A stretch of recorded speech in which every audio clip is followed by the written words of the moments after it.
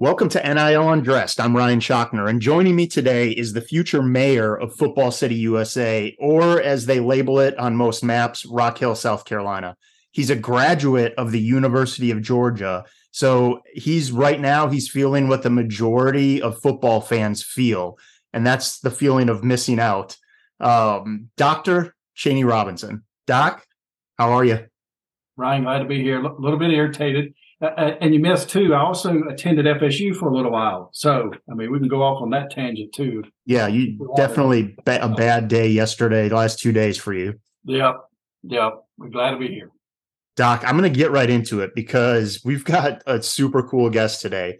Coach Kathy Kemper, unknowingly at the time when she was a freshman in college playing tennis, helped change women's athletics. She's known as Coach to many. She's the founder and CEO of the Institute for Education, or the IFE, a nonprofit foundation that encourages collaboration, harnessing the power of data, innovation, and soft diplomacy in the world community. Todd Park has dubbed Coach the mayor of civic tech. So we've got two mayors on the call today. She has a partnership with the University of Southern California Viterbi School of Engineering, and the IFE founded CS at SC, creating free coding camps for underrepresented kids in Los Angeles, California, and around the world. Coach Kemper's work as CEO and founder of IFE, a Washington, D.C. based nonprofit committed to engaging the global community to harness the power, again, of soft diplomacy, data, and innovation. And because of this, in 2019, Coach was recognized alongside Jeff Bezos as one of Washington Life magazine's Tech 25, a really prestigious honor reserved for top technology innovators and disruptors.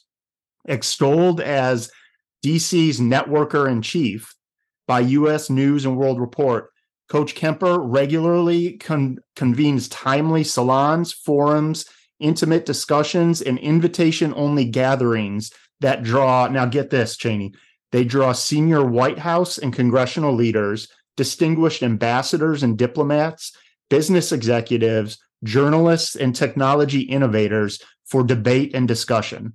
How would you like to be a fly on the wall on some of those, huh? Would love that. Now, she's a former professional tennis player. Coach Kemper served as head women's tennis coach at Georgetown University from 1978 to 1990, and coached Georgetown's #1 player to the NCAA National Women's Division II title. They were Division II in the 80s, in 1983. Coach has spent more than 40 years coaching tennis for Washington's power brokers, hitting the courts with Supreme Court justices, kings, queens, U.S. secretaries of state, through 7 administrations at the White House court, Senate court, and embassy courts. Prior to her coaching career, she was a star tennis player, and her freshman year of college is really part of why there's Title IX in college athletics today. So, Coach Kemper, welcome to NIL Undressed. Welcome. Thank you. It's fun to be here. It's a great subject matter. All right, so I've got to ask this question.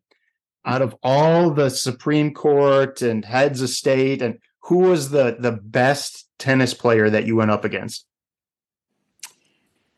Oh, well, let's see. If you can say this without offending anyone. With the first one, right out of the chute. Here we go.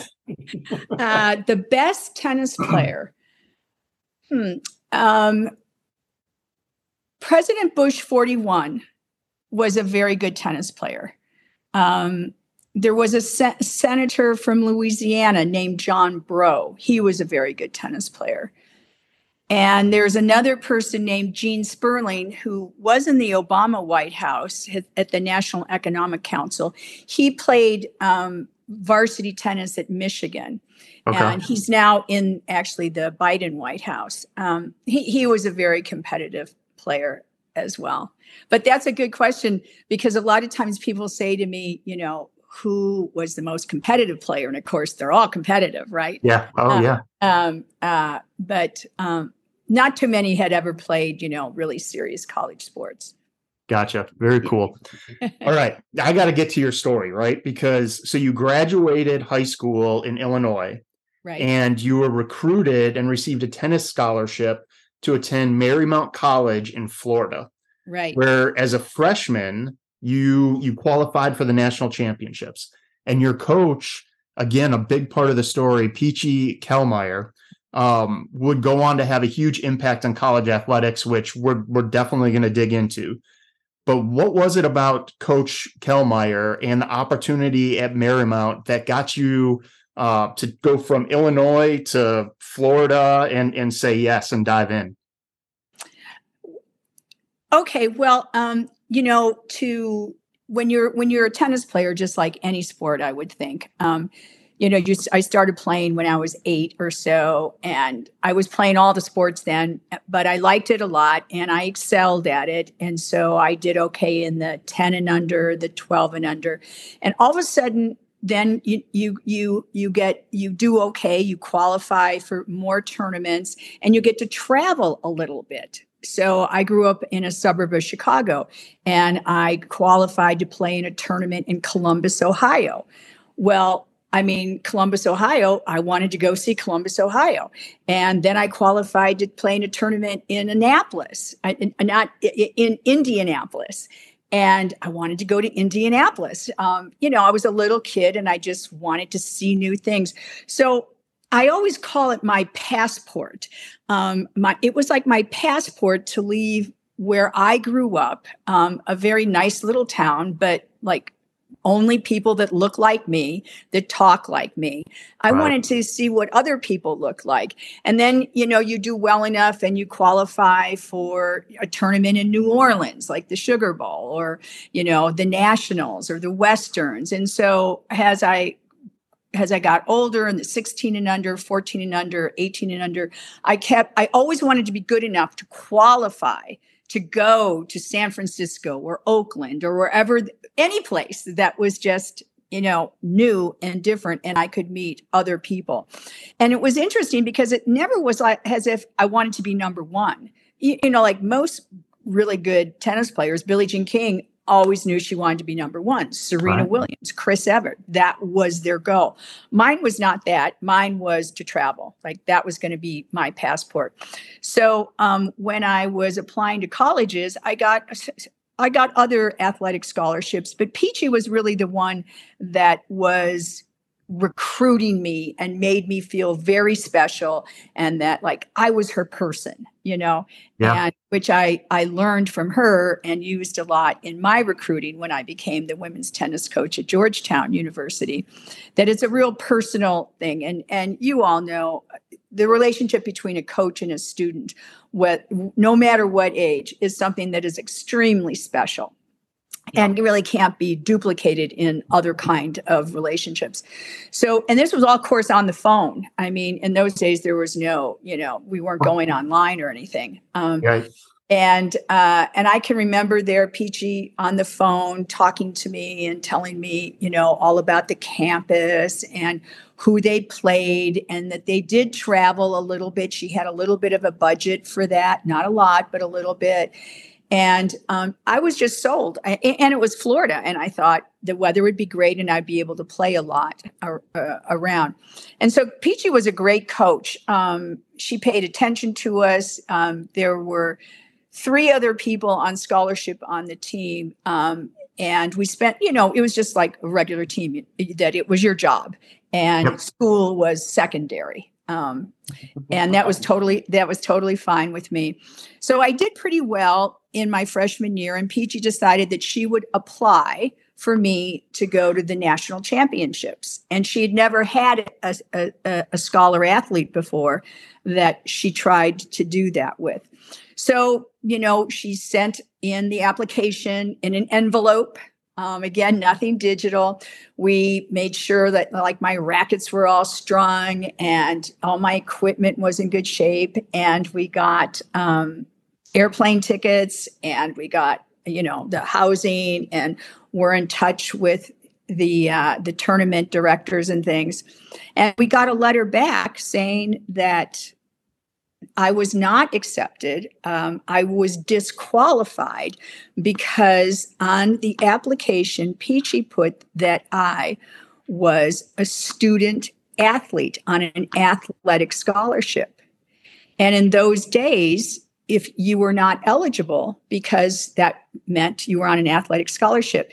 Now, of course, every school does that. But me being the first person, Peachy didn't know the lay of the land because other coaches put in, they don't put in that they're on athletic scholarship, and they kind of wing it saying they're on student work study. And that is the buzzword for athletic scholarship. So I couldn't play, and it was like, whoa. I mean, yeah, it was as if we both got hit in the stomach big time because we were both very excited. And Peachy had played a lot of national tennis herself and was a nationally ranked player in doubles and things. So she understood what it felt like to not, get accepted.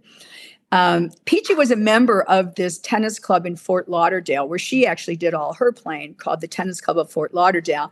And she would take me and some of the other kids on tennis scholarship there to play with some of her friends, doubles and things like that. And they were supporters of the program.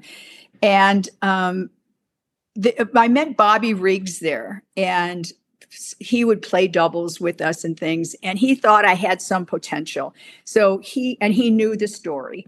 And so he offered to sponsor me to the Pacific Northwest circuit that summer. And so I asked my parents if that would be okay. And they said yes. And we got that organized. And during that, on parallel planes, people at the tennis club, we would talk about, like, isn't this ridiculous? Kathy totally qualified, and yet through some red tape, she's disqualified. And one of the gentlemen there he was a good tennis player from Michigan. His name was Ted Hainline. He was listening to Peachy, and I knew him as well. But he was, a colleague of Peachy's, and he was an attorney. And he said, this is just ridiculous. So he took it upon himself. I remember I had to sign, or my parents had to sign a piece of paper because I wasn't 21. And, to participate in a legal lawsuit, you had to be 21. So I signed the paper. My parents signed the paper. And then really I was disassociated from it. It was really Peachy and Ted Hainline that moved it all forward. And eventually, Title IX got passed. So it's just like a very interesting story how it started out. And then I went on to play in the Pacific Northwest and had a great time and did pretty well, not super great, but I got to see everything in the Pacific Northwest. And of course, that's my ambition, right? And I played on grass courts there for the first time, and that was terrific. And I kind of learned the world because Bobby Riggs, everybody knew Bobby Riggs then, and I got a little bit glimpse into the world of fame and notoriety in athletic, in an athletic sport. Then I went back to Marymount for my sophomore year. And early on then, Peachy had been invited to be the local tournament director for the Virginia Slims tennis tournament, which was being held at the Boca Raton Hotel and Tennis Club. And Philip Morris in those days owned Virginia Slims, the cigarette company. And there was a woman named Gladys Heldman, who was really the founder of women's pro tennis, the Women's Pro Tour.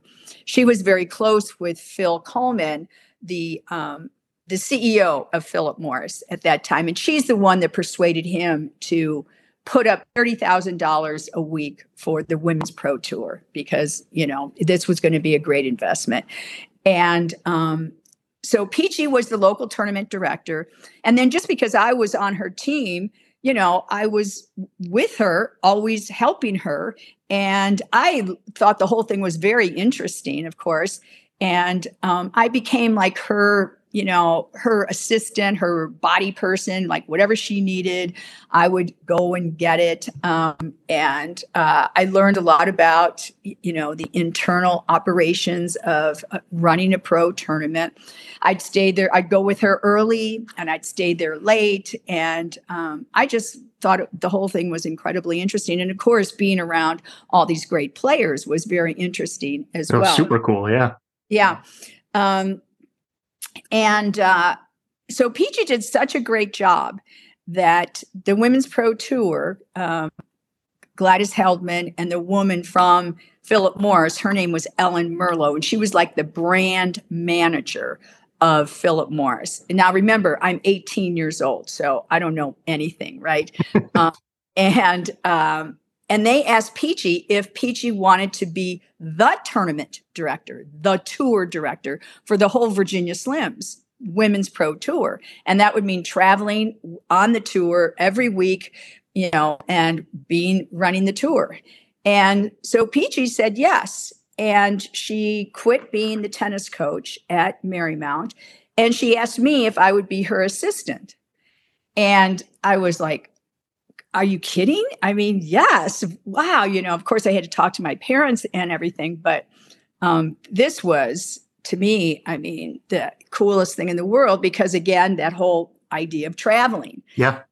And I didn't want to not play. So Peachy said to me, of course, you're going to be the assistant. So you'll be my assistant. That means you have to, have my back all the time.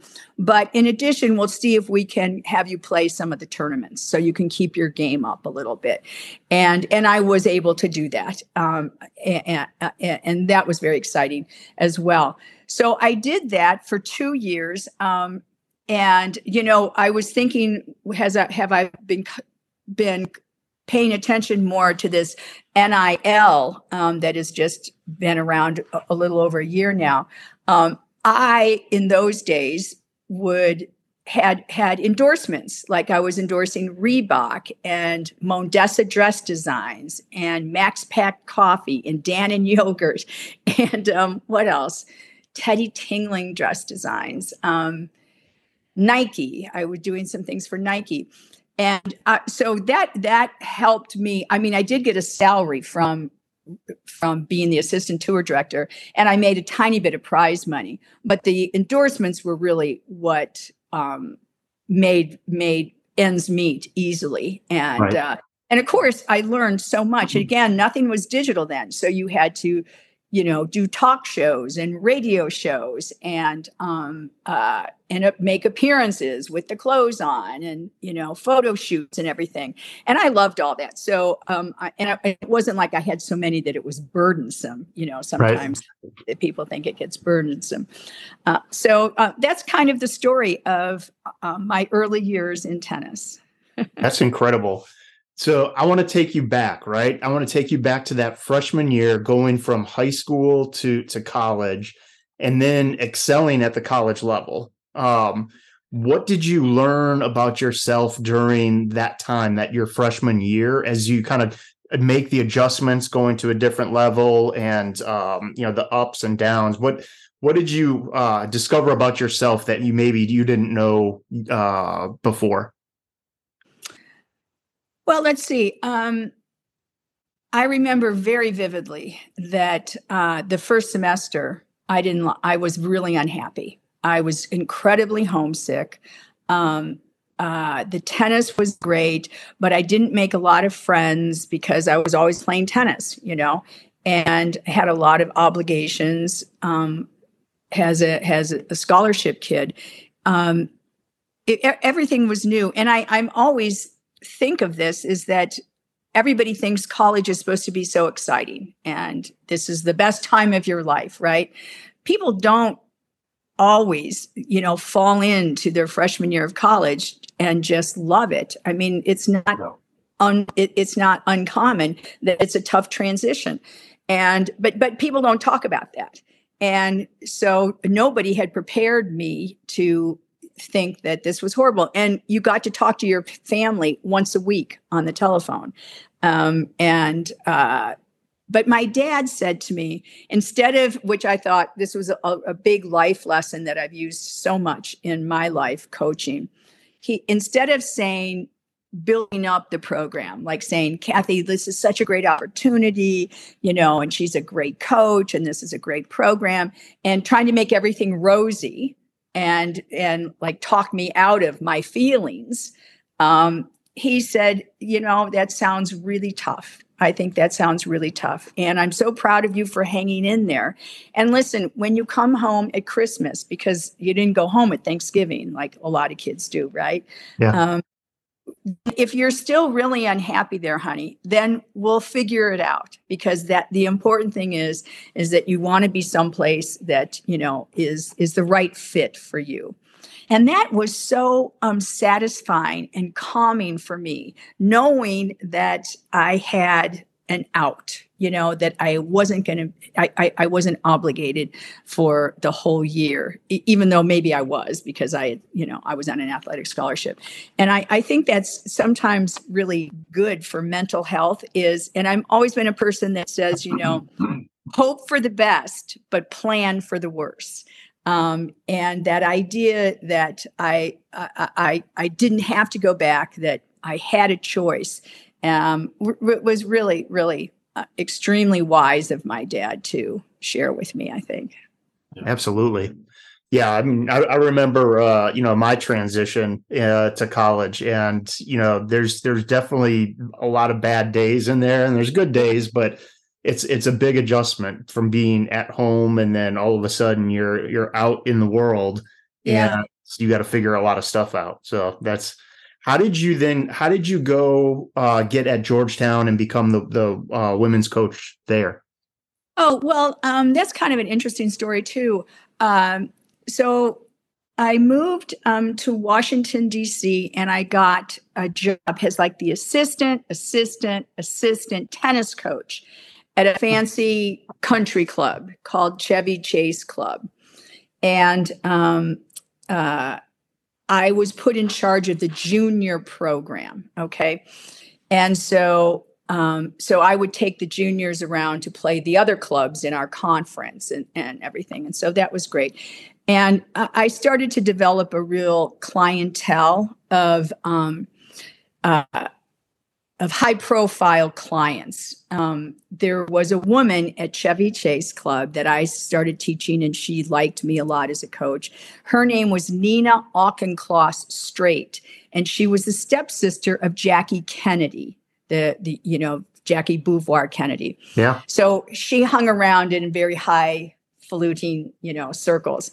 And she entertained all the time in Washington style, which is very fancy and formal. And she also had a lot of imagination and liked to mix it up. So she asked me to one of her fancy dinners, thinking that a nice, personable tennis coach might be good company for other tennis players. And so she sat me in between the senator from South Dakota, his name was Larry Pressler, and the National Security Council advisor, Zbigniew Brzezinski. And they're both avid tennis players. And of course, they were incredibly happy to be sitting next to somebody that had played pro and knew their way around tennis. So they started taking tennis lessons. And I always make a joke that had I been sitting next to like two football players from Washington, like the Commanders, and then they were the Redskins, I probably would have been teaching all the professional athletes in Washington tennis, but I wasn't. And so then, just like anything, they would tell their colleagues about me, and they would start taking tennis lessons. And so a friend that I was his coach knew that there was an opening at a club called Mount Vernon Tennis Club, which is right in the district of Washington, D.C., and that I should apply for the job as the head tennis coach. Now, there were no other head women tennis coaches around at all. But I went and applied for the job. He helped me very much. I'm grateful for him. So I became the first women's tennis coach to really run a tennis program. And then it really exploded, so that all the muckety muck big shots were all coming to Mount Vernon Tennis Club for lessons, either with me or with other pros that were working for me, and I happened to always want to hire women tennis coaches. And so it was like very robust. And the women's tennis coach at Georgetown at that time I don't know what happened to her, but she left unexpectedly. So they were looking for a tennis coach like in August. And, the season started at the end of August. And so they were kind of stuck. So somehow they got my name. And I can remember this so well.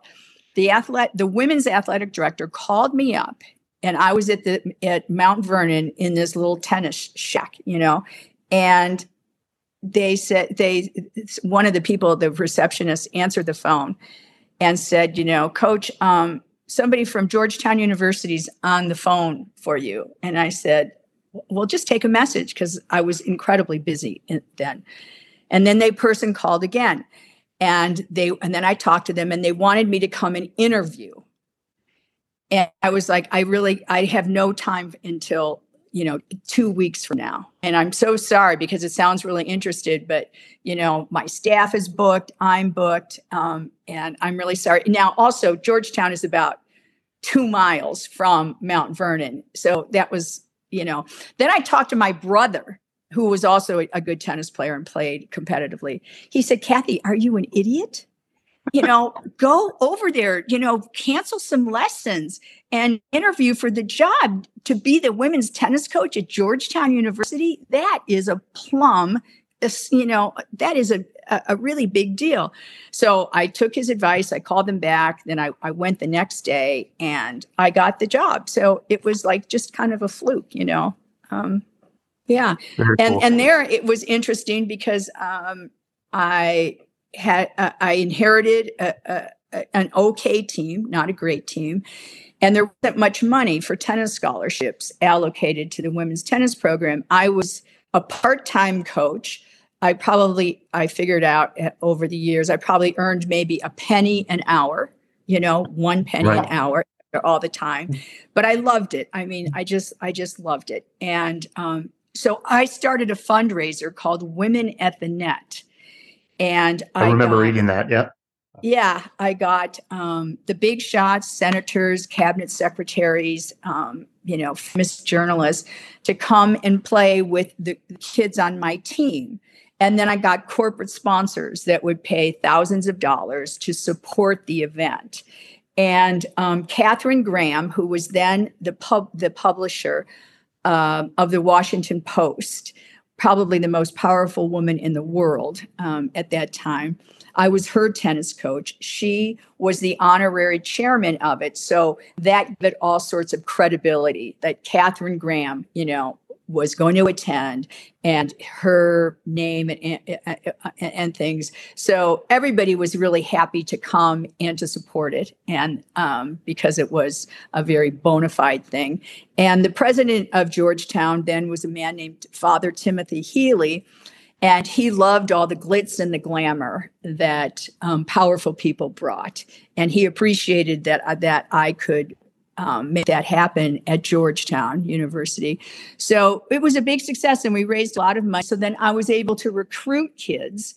And then we raised more money because, once you get a great athlete, well, then you have to provide for them. They need to go play tournaments. They need airfare. They need, housing. They need all the things that a good athlete has. And so we were always begging for money because in those days, the university really wasn't supporting it. So this is a good question, because I go back to you're teaching tennis at the club and you get invited to this dinner, right? How old were you at the time that this happened?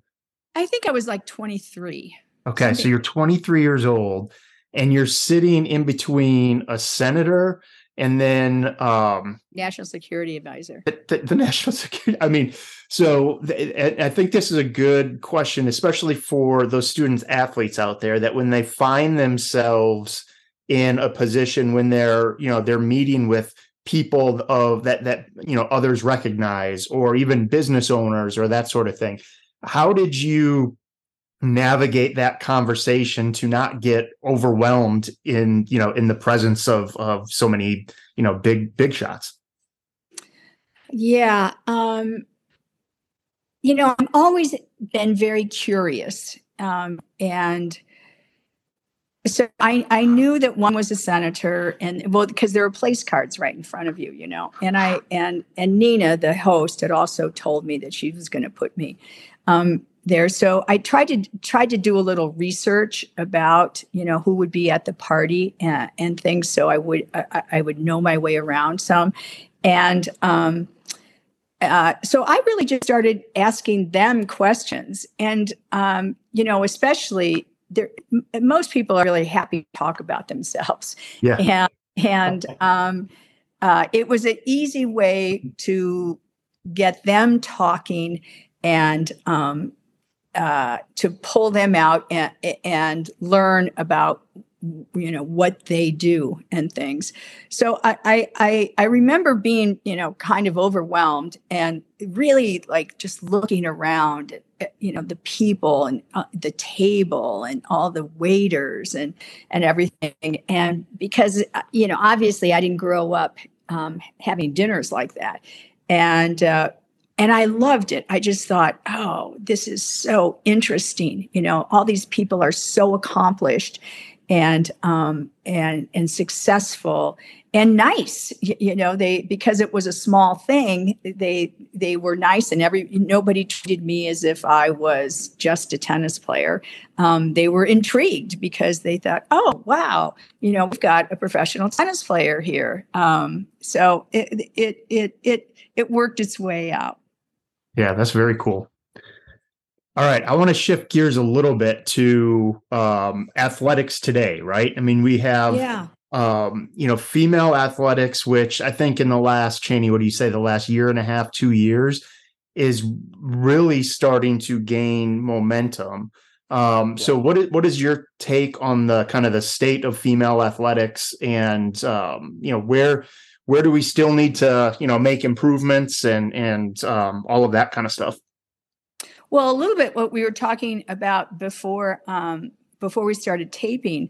I think you are in the cockpit of such an exciting time with NIL, because it's just changed the whole paradigm, the whole landscape of athletes, elite athletes, being able to figure out how to support themselves, and maybe supporting themselves after college as well. Even, I'll be interested to see if they don't turn pro, or if their sport doesn't have a professional component to it, how they'll continue to garner endorsements and keep their followers robust and things. I think that is going to be a whole new frontier as well.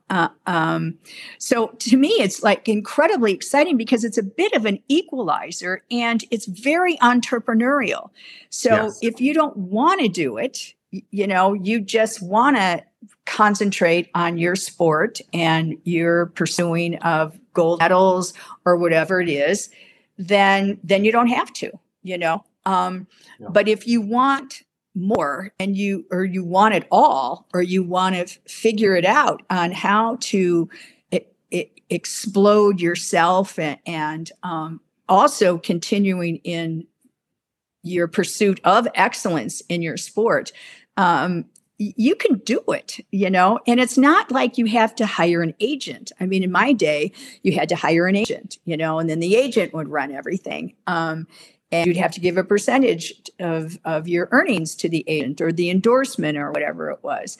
Now it's all just so self-reliant, and so the skill set that these young people are learning, this entrepreneurial, and what you guys are so good at Success Beyond, this financial literacy, I think is going to be a game changer. And I can't wait to see in 10 years how, I think it's like, it's great for these sports that people don't even know about or follow, because, you can be great at that sport and be great at social media. And all of a sudden, you're a superstar, and you're making enough money to support yourself, maybe way more. Yeah. I think when we look at with female athletes are doing at NIL and actually connecting to their followers and building that relationship through social media versus, some of the football players or basketball players that are just kind of relying on the sport that they play and that sort of thing. It'll be really cool to see how they, as their followers mature, and as they mature, how they adapt their brand and adjust, and what they can create, not just over their 4 years of college, but over the next 40 or 50 years of their life, how that can really manifest itself. But that's one of the things that I give it up to the ladies, because they are crushing it on. They really are. And tell me, because you're very deep into this, I'd be interested to know, why do you think the females are so much better at it than the guys? Because the females, like, they have to have a little bit more grit in this area, because, like, if you're a football star at USC or something, it just all comes to you, and you almost have to step back with it. What do you think? Yeah, I think one is what you said. I think the football players, especially at the big schools, a lot is just given to them, right? So, and with the female athletes, while it's better than when you played, it's, there's still budget shortfalls and on female sports and everything. And so you almost have to, like, you developed the fundraising arm to solve the problem. I think there's a lot more of that goes on in female athletics, knowing that, hey, I can't go first round in the NFL draft and make, a couple $1 million right away. Right. I'm going to have to do something else with my life sooner than some of these other athletes will. And so that then starts the brain working and trying to figure out, all right, what might that be? And then I think, women in general are just more open to share, what's going on in their lives, right? Whereas, you've got two guys in a bad mood sitting next to each other, and they say, "How you doing?" And they both say, "Good." And, we all know that we know they're in a bad mood. And so I think you have a lot of that as well. Yeah. I was watching, they had that NIL summit. Mm-hmm. And I was watching just some of the social media from that. And one thing I noticed was that the females were much more present in some of that social media, and they were dressed up and looking absolutely to the nines, and having so much fun. And a couple guys were, but it was very, the women there were just incredibly awesome, I thought. Yeah. Well, and super sharp. I mean, even the ones that we're interviewing on our show, I mean, all of them are, I mean, it's, you get the, in the kind of in the media narrative of this, the generation coming up. And, I think they probably said that with every generation, that, lazy and entitled and all that kind of stuff. But you're really, I mean, Cheney and I talk all the time. The kids that we're talking, I mean, if you didn't have hope for the future, listen to the show, because you're gonna come away like, oh yeah, there's some really stud kids out there that are going to do something big. So it's been fun to let them kind of express themselves that way too. Yeah, that's a wonderful thing, and that's so hopeful. And I've always been such a cheerleader and proponent of, if you are inclined to athletics and all the leadership qualities it develops, and so often you'll see people that are CEOs or founders or way up in the C-suite, and you'll often find that many of them were captains of their sporting team and played, whether it's not they played in college or played professionally, whatever, but they took their competitive beings, and they figured out how to move them best selves forward and be successful. You look at Rhodes Scholars, and part of being a Rhodes Scholar is you have to be an athlete. And Rhodes Scholars, there's not too many deadbeat Rhodes Scholars, I don't think. Right, absolutely. So tell us, so you retired from coaching tennis at Georgetown. No, I still coach. Oh, yeah, no, not at Georgetown? No, right. No, yeah. Georgetown. Individual, you're coaching the presidents and kings and queens and the little people, right? But so you're coaching tennis still, but you also started your nonprofit. So tell us a little bit about IFE. Okay, well, this will be a good story too for your community, because it just shows you what relationships can do, and develop, nurturing them through sports. So in 1990, my husband said to me then that, Kathy, you teach all these big shots tennis. Why don't you invite one of them to have breakfast with some of my colleagues? He was in financial services, an investment banker. And so I looked at him and I said, that is the worst idea. I'm a tennis coach. I'm not going to put together a breakfast with a bunch of financial wizards and, a senator or something like that. And he kept at me. And finally, I was like 8 months pregnant. And finally I said, okay, I'll do it, because, what the hell? I might as well do it. And I asked a person who was then Secretary of Defense, Les Aspin. He was a really good buddy. And I was his tennis coach. And I said, Les, my gym is really bothering me to do this. And would you do it? And he said, Coach, of course I'll do it. That sounds wonderful. I would love to get off the record to talk to some really smart people that are not in my world and learn about their world. So I said, oh, okay, well, that sounds great. And so we had the first one. I had just delivered my first daughter. I think I was 8 days after delivery. And that was the date, that we had set up and things. And we had this small breakfast in Washington, and it was a big hit.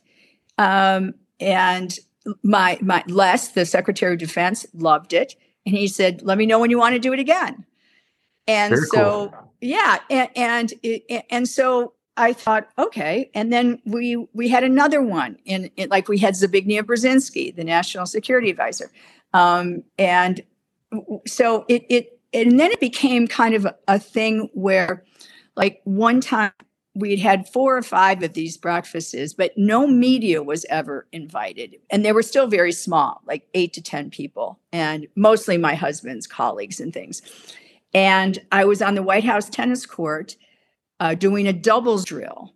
And I had invited Wolf Blitzer from CNN. I was his coach, and I invited him to join the doubles with 2 other people that had access to the tennis court, senior people at the White House. And they actually had been to a breakfast, and they were talking about the breakfast, schmoozing in doubles. And so afterwards, Wolf said to me, how come I don't get invited to these breakfasts? And I said, Wolf, you're part of the media. And he said, and you don't think you can trust me to be an off the record person? And then I didn't mean to offend him, of course. But I said, you're right. I should invite you. So then I invited Wolf. And then that changed a little bit, because he's so high profile that everybody then wanted to start coming to the breakfasts. So then we made it into a 501c3 and got a tax ID number and a mission statement and everything, and had a membership. And so you had to make a donation if you wanted to get invited all the time. Okay. And then it just grew, and it's taken a lot of different iterations. In the last 10 years, we've made a big lean into technology and digital transformation. Before, it was mostly about public policy and things.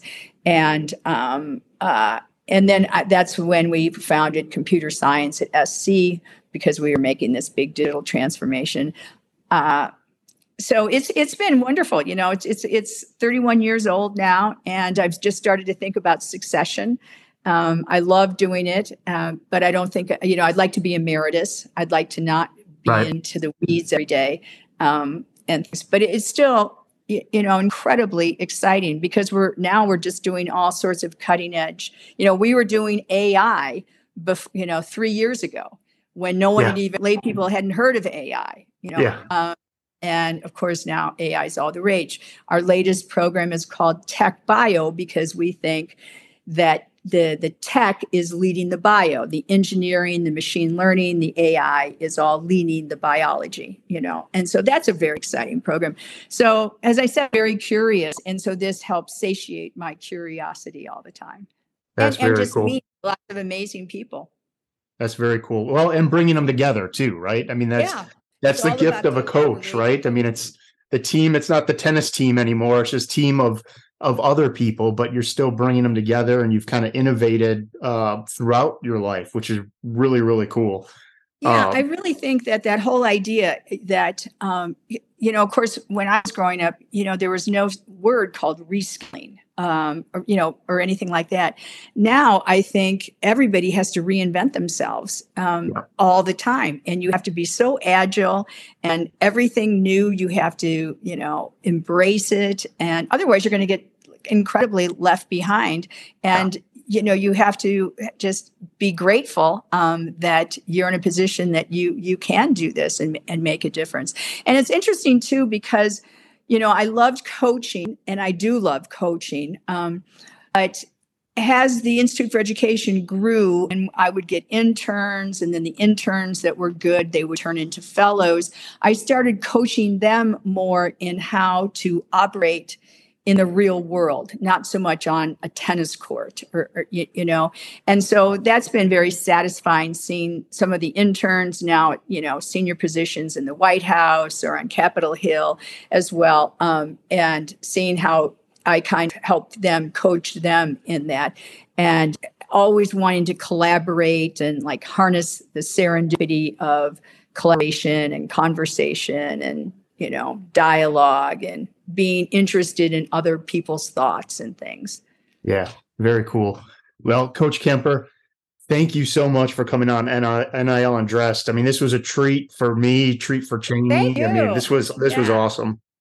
Yeah, you guys are doing such good work, and I can't wait to continue to follow you, and in a year to see the changes, and then in 2 years and 3 years. I mean, it's very exciting, and you guys are innovating and on the ground floor of it. I mean, gosh, it will be a wonderful thing, and congratulations for your whole team on the success of it, and just coming up with the idea. Yes, thank you very much. Brilliant. Yeah, yep, we appreciate it.